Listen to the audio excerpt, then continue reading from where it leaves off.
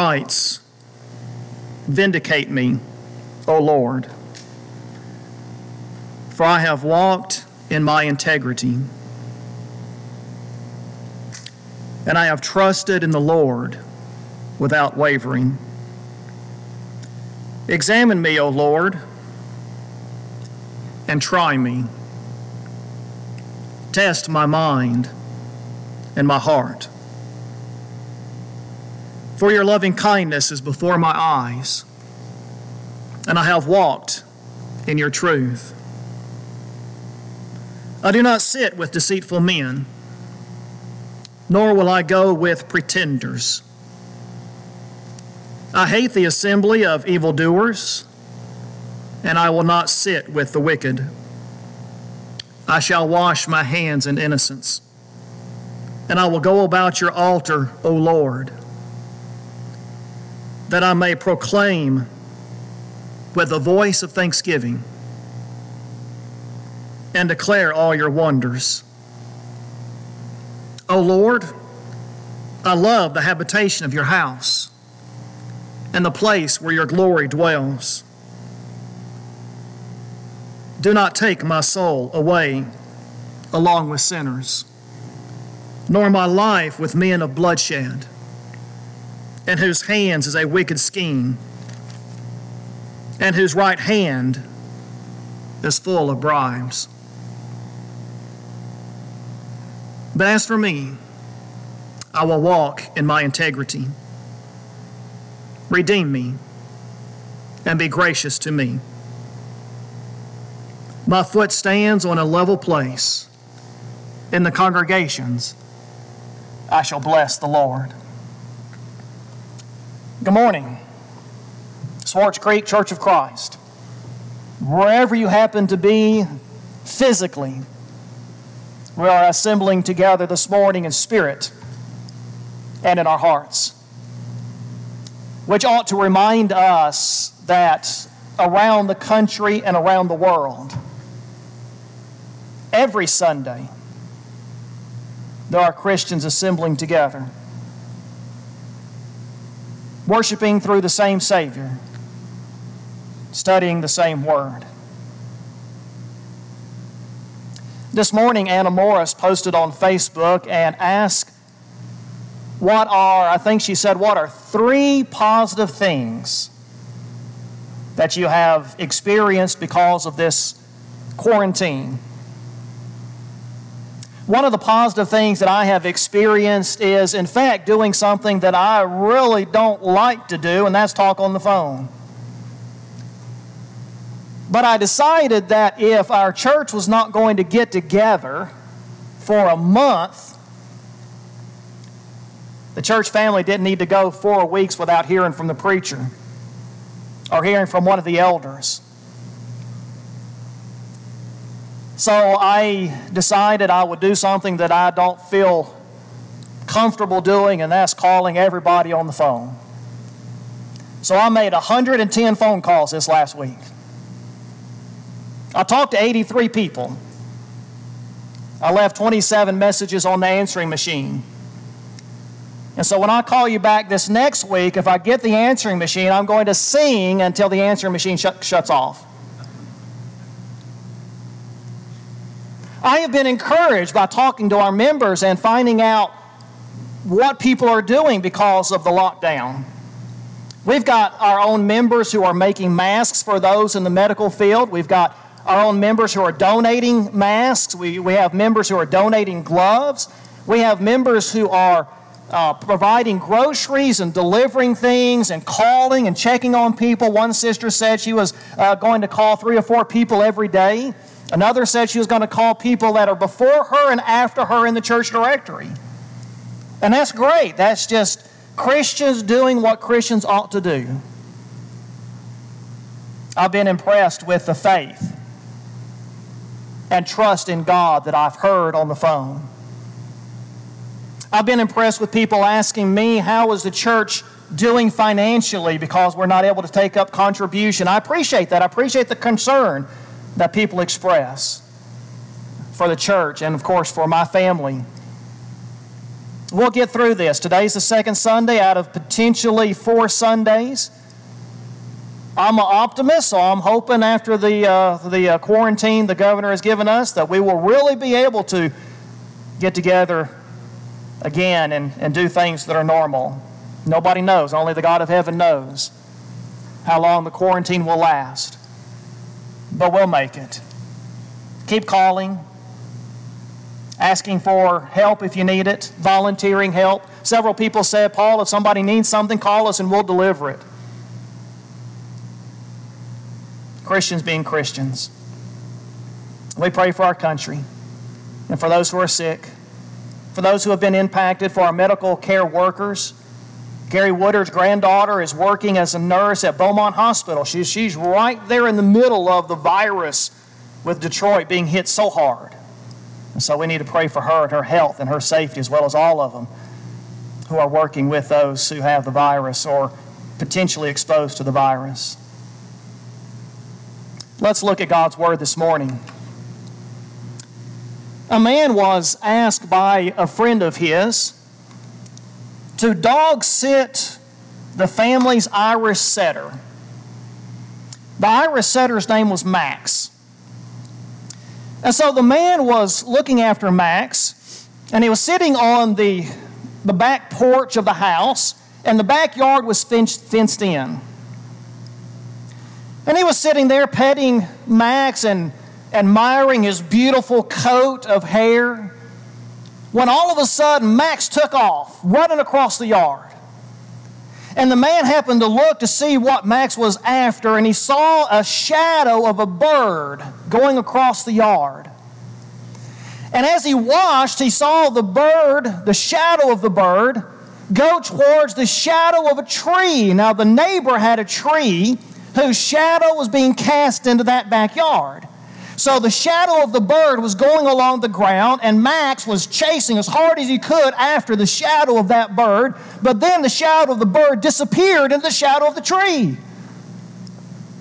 And then Max, bless his heart, didn't know what to do.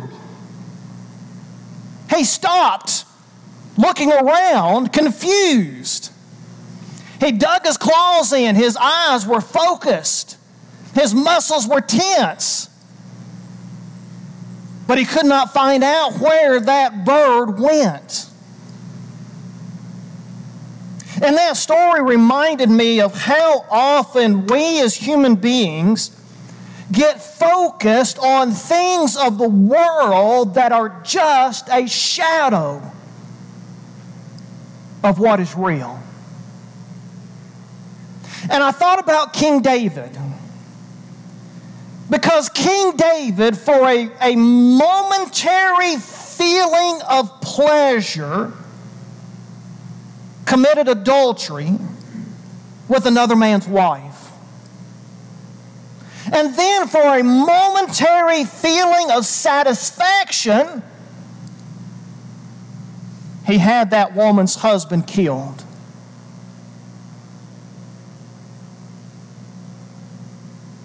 What was going on in David's heart when he did all of that?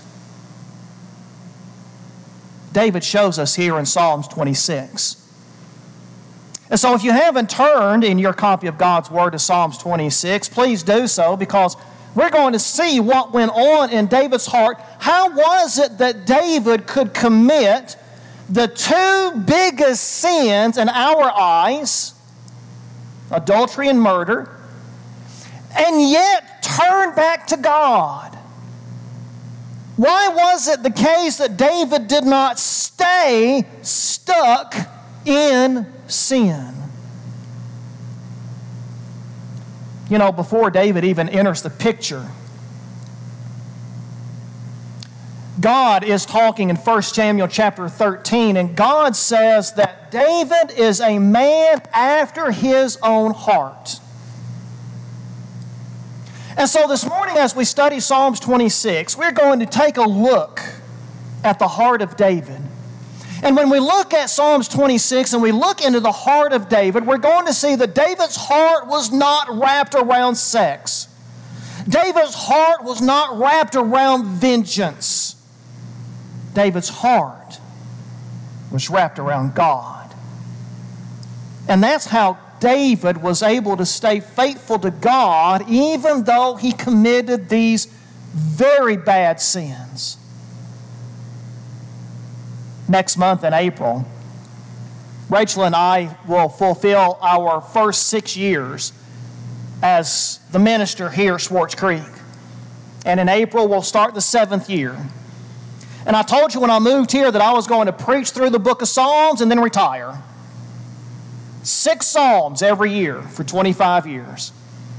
And so I went back and counted just to make sure I'm staying on track. And sure enough, I preached 36 Psalms. So out of the 150 Psalms, we've studied 36 of them together. This morning, I want us to look at Psalms 26. Notice in verse 1 that David says that he did not waver. And then in verse 12, David says his feet were standing on a level ground. And so what was it that David do to keep his heart focused on God? Let's take a look. In verse 1, David writes, God, vindicate me, O Lord, for I have walked in my integrity. First of all, the word vindicate means to judge. And so David is calling on God to judge him. Because, he says, I have walked in my integrity. The Hebrew word translated integrity here means complete. It means perfect. In the law of Moses, it's a word used to describe animals that were perfect specimens that were to be used in animal sacrifices. And so David here says to God, he says, judge me because I have walked in completeness in my integrity. And that integrity means that David trusted in God. David says, I haven't wavered, God, because I have trusted in you. David knew that God would not save him in his sin, and so David had to repent. But he trusted that God would save him from his sin.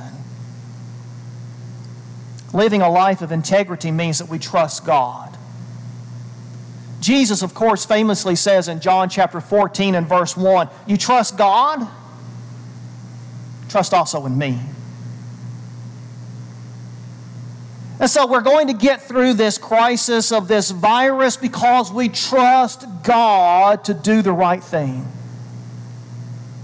And we also trust God to do the right thing in our lives.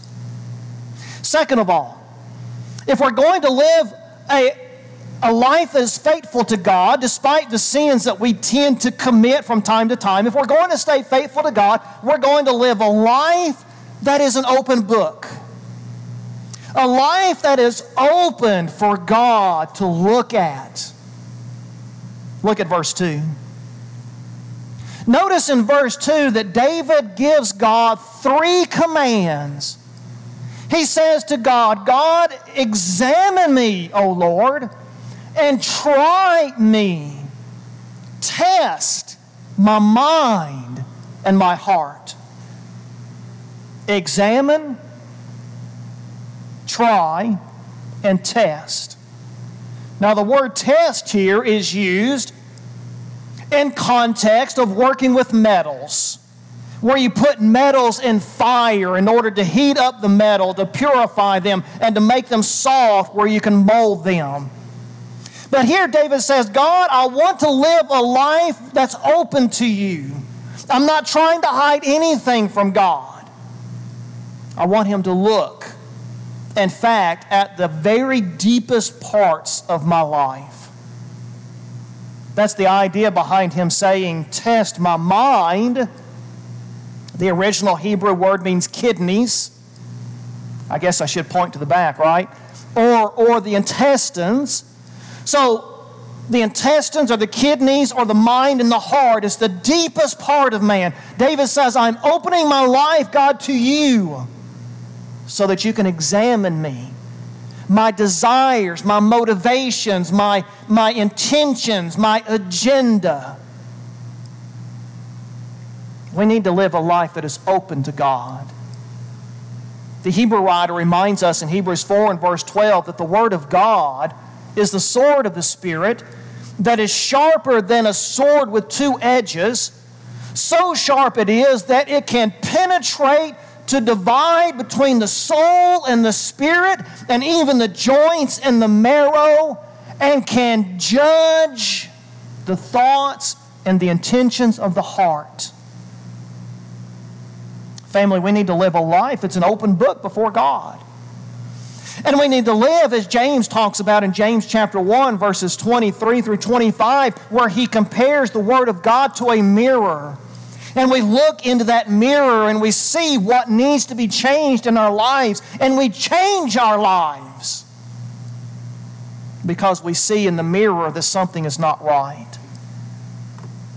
David lived an open book life, which helped him stay faithful to God. Number 3, we need to walk in God's truth, God's truthfulness, or we might say God's faithfulness. David says in verse 3, for your loving kindness is before my eyes, and I have walked in your truth. Loving kindness there is that Hebrew word that is translated steadfast love. It carries the idea of loyalty. And so the word steadfast love or loving kindness or loyalty, coupled with a reference to God's truth here in verse 3, is covenant language. And so David says that I'm going to walk according to God's covenant. David knew that God was loyal to the covenant that he had made. And so when David sinned, but then repented of those sins and got his life back in line with the covenant of God, then he knew that God would forgive him. He says here that I have your loving kindness, notice, before my eyes. And that the concept there of before really literally means that he kept God's loving kindness right there in front of him. So family, I ask you, do you live your life from day to day keeping the loving kindness of God in front of you all the time? David says that's what he did. And he said, I walked in God's truth. The word truth here doesn't really refer to the Bible as truth. It refers to God being true. It's really referring to God's faithfulness. The idea that we can trust God because He is true. God doesn't change. That's God's faithfulness. And Brandon read this verse this morning at the Lord's table, 1 John chapter 1 and verse 9, where John encourages us. He tells us that we need to keep God's loving kindness in front of our eyes. For Christians, if we confess our sins, He is faithful, notice that word, faithful and righteous to forgive us of our sins and to cleanse us from all unrighteousness. Family, how do we stay faithful to God when we sin? We walk in God's faithfulness, God's truthfulness. Verse 4, live an honest life.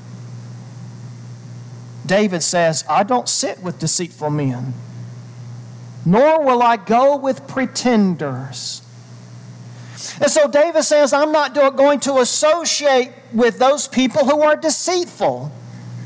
That word can be translated as worthless. It carries the idea of people who are wicked, who are evil. He says, I'm not going to go with those who pretend, those who put on a front, those who put on a show.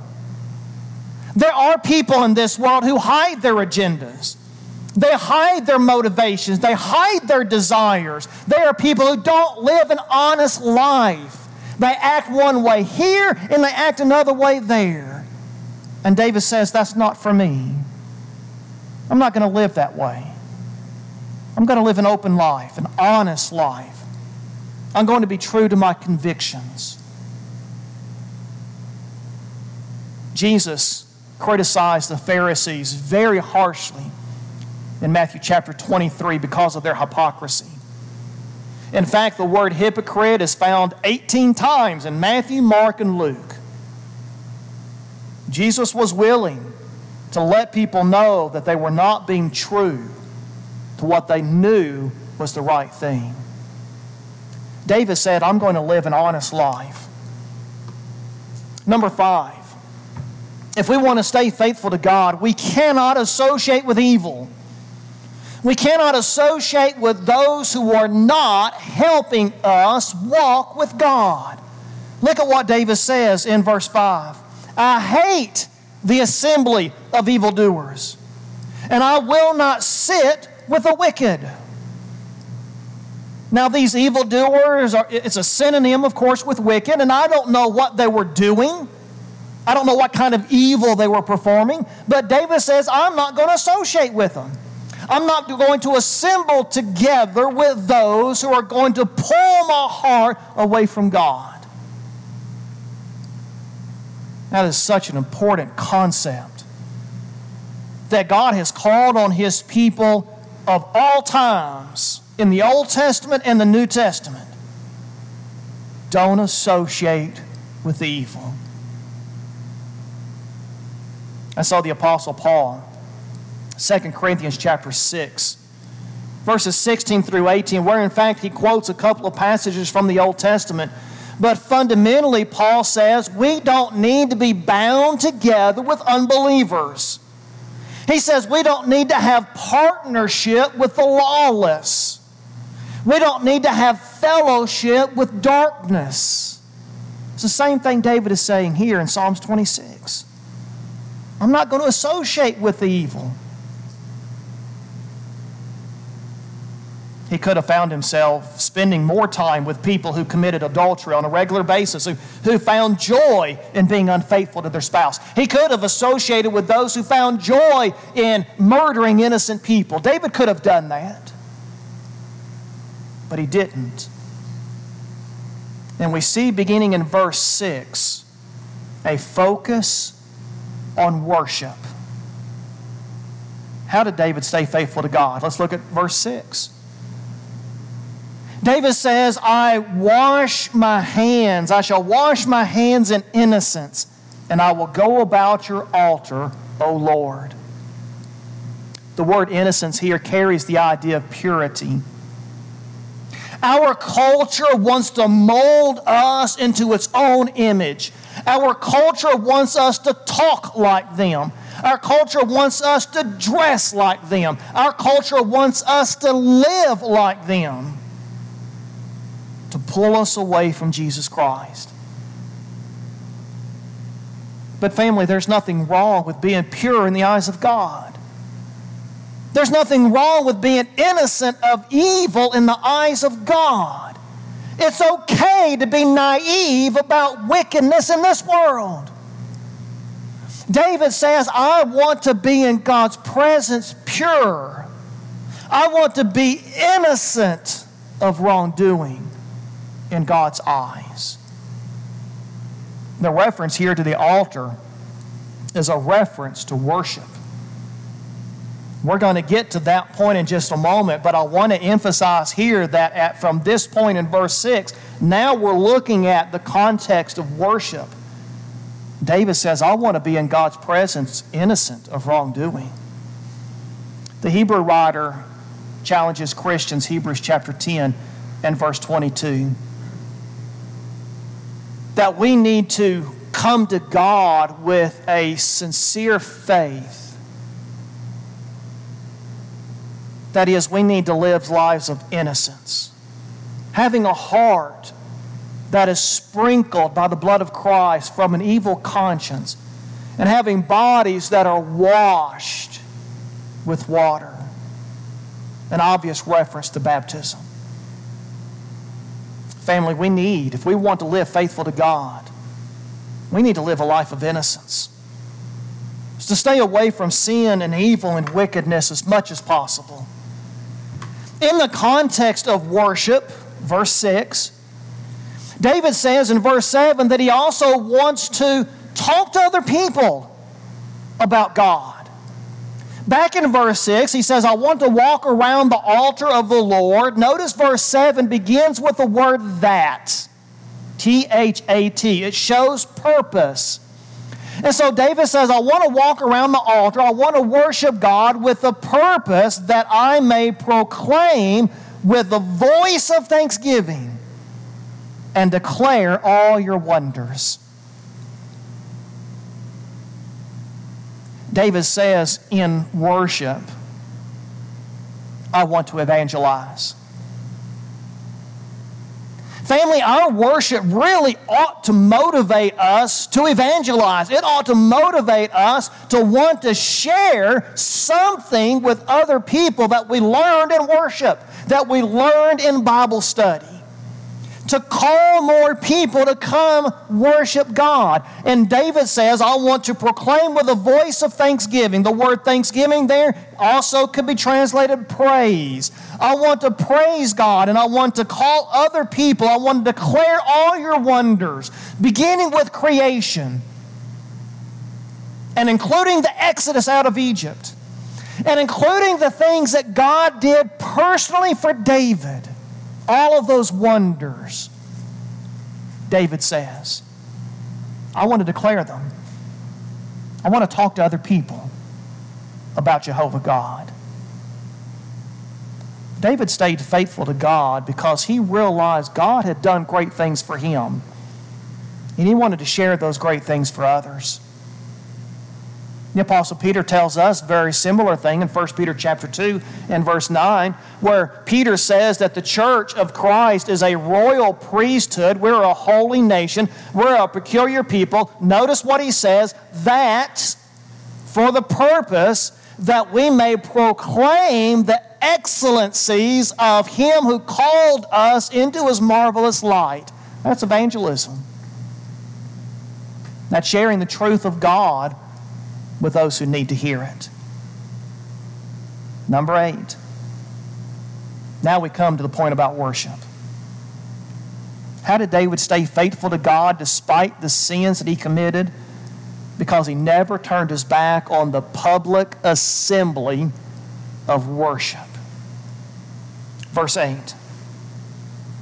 David says, O Lord, I love the habitation of your house and the place where your glory dwells. David wanted to come to worship. The word habitation here could be translated also refuge. It's a place of safety. David, of course, lived before the temple was built. The temple was built by his son Solomon. So David is talking about the tent of worship.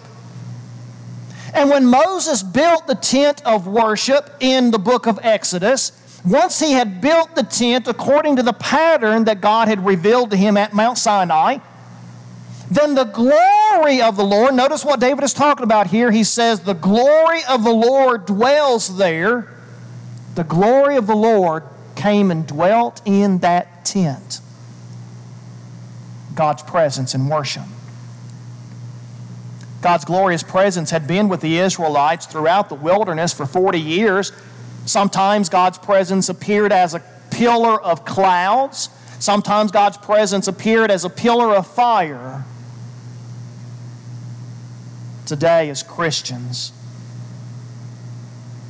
we have the radiance of the glory of God, Hebrews chapter 1 and verse 3, found in Jesus Christ. He is the exact representation of the nature of God, Hebrews 1 and verse 3. And we have Jesus Christ. In fact, those of us who have been immersed into Christ, we are united together with Christ, who is the glory of God. That's why we worship. We praise God in worship because of who He is and what He has done for us in His Son, Jesus Christ. And we worship Jesus Christ because of what He has sacrificed for us. if we want to stay faithful to God, we have to stay faithful in worship. That's why the Hebrew writer tells us, Hebrews 10 and verse 25, don't forsake the assembling of yourselves together. Why? Because it helps us stay faithful to God. Verse 9. Again, David talks about avoiding who you hang around. Avoiding the associations of those who are going to pull your heart away from God. Verse 9, David pictures God's judgment as a net that God throws out from heaven, and He gathers up all of the wicked and the sinners, and David says, I don't want to be among them. Do not take my soul away along with the sinners, nor my life with men of bloodshed. David sees God casting that net of judgment, and David says, I don't want to be caught up with those who don't respect other people. In fact, those who kill other people, those who take bloodshed. David wanted to avoid the trap. 1 Corinthians 15 and verse 33 is a scripture that should be engraved on the heart of all of our teenagers and our preteens, as well as adults. Bad companionship corrupts good morals. And that verse applies to your spouse as closely as to anyone. Because once you get married, nobody influences your life more than your spouse. David says, I'm going to avoid the trap of evil.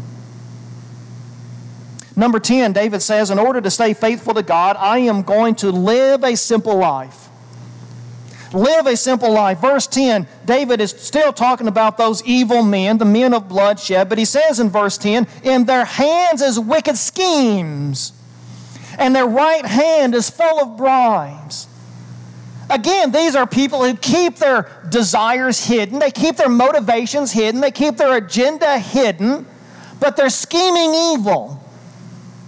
And they're asking for bribes. When you live by bribes, you complicate life. When we lived in Romania, we had to deal with bribes from time to time. In a society that does not live by the rule of law, you open the door wide open to bribes. But when you pay this man's bribe, then the next time you come back to him, he's going to be asking for something more. And when this man over here finds out that you've paid this man a bribe, then he's going to be asking for a bribe, and it just complicates life. But when you live by the honesty and the truthfulness that Jesus Christ requires, you say no to bribes. We never paid a bribe when we lived in Romania. Sometimes it made life complicated in the short term, but we believe in the long term it was for the best in order to stay faithful to God. 2 Corinthians chapter 11 and verse 3, the Apostle Paul tells the Christians in Corinth that the serpent had deceived Eve. The serpent had made things more complicated. The simple life is, God said don't eat of that tree, you don't eat of it. That's simple. Satan comes along and he complicated it. Paul told the Christians in Corinth he was afraid that they were being deceived by false teachers among their number, who were leading their hearts away from, notice the word, the simplicity and the devotion to Jesus Christ.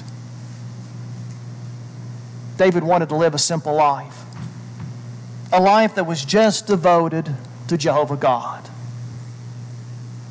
Number 11, David lived a redeemed life. He lived a redeemed life. He knew that God had forgiven him because of God's faithfulness. He says in verse 11, but as for me, I shall walk in my integrity. There's that word again, my completeness, my wholeness. I will walk in my integrity. Redeem me and be gracious to me. David knew that God would redeem him.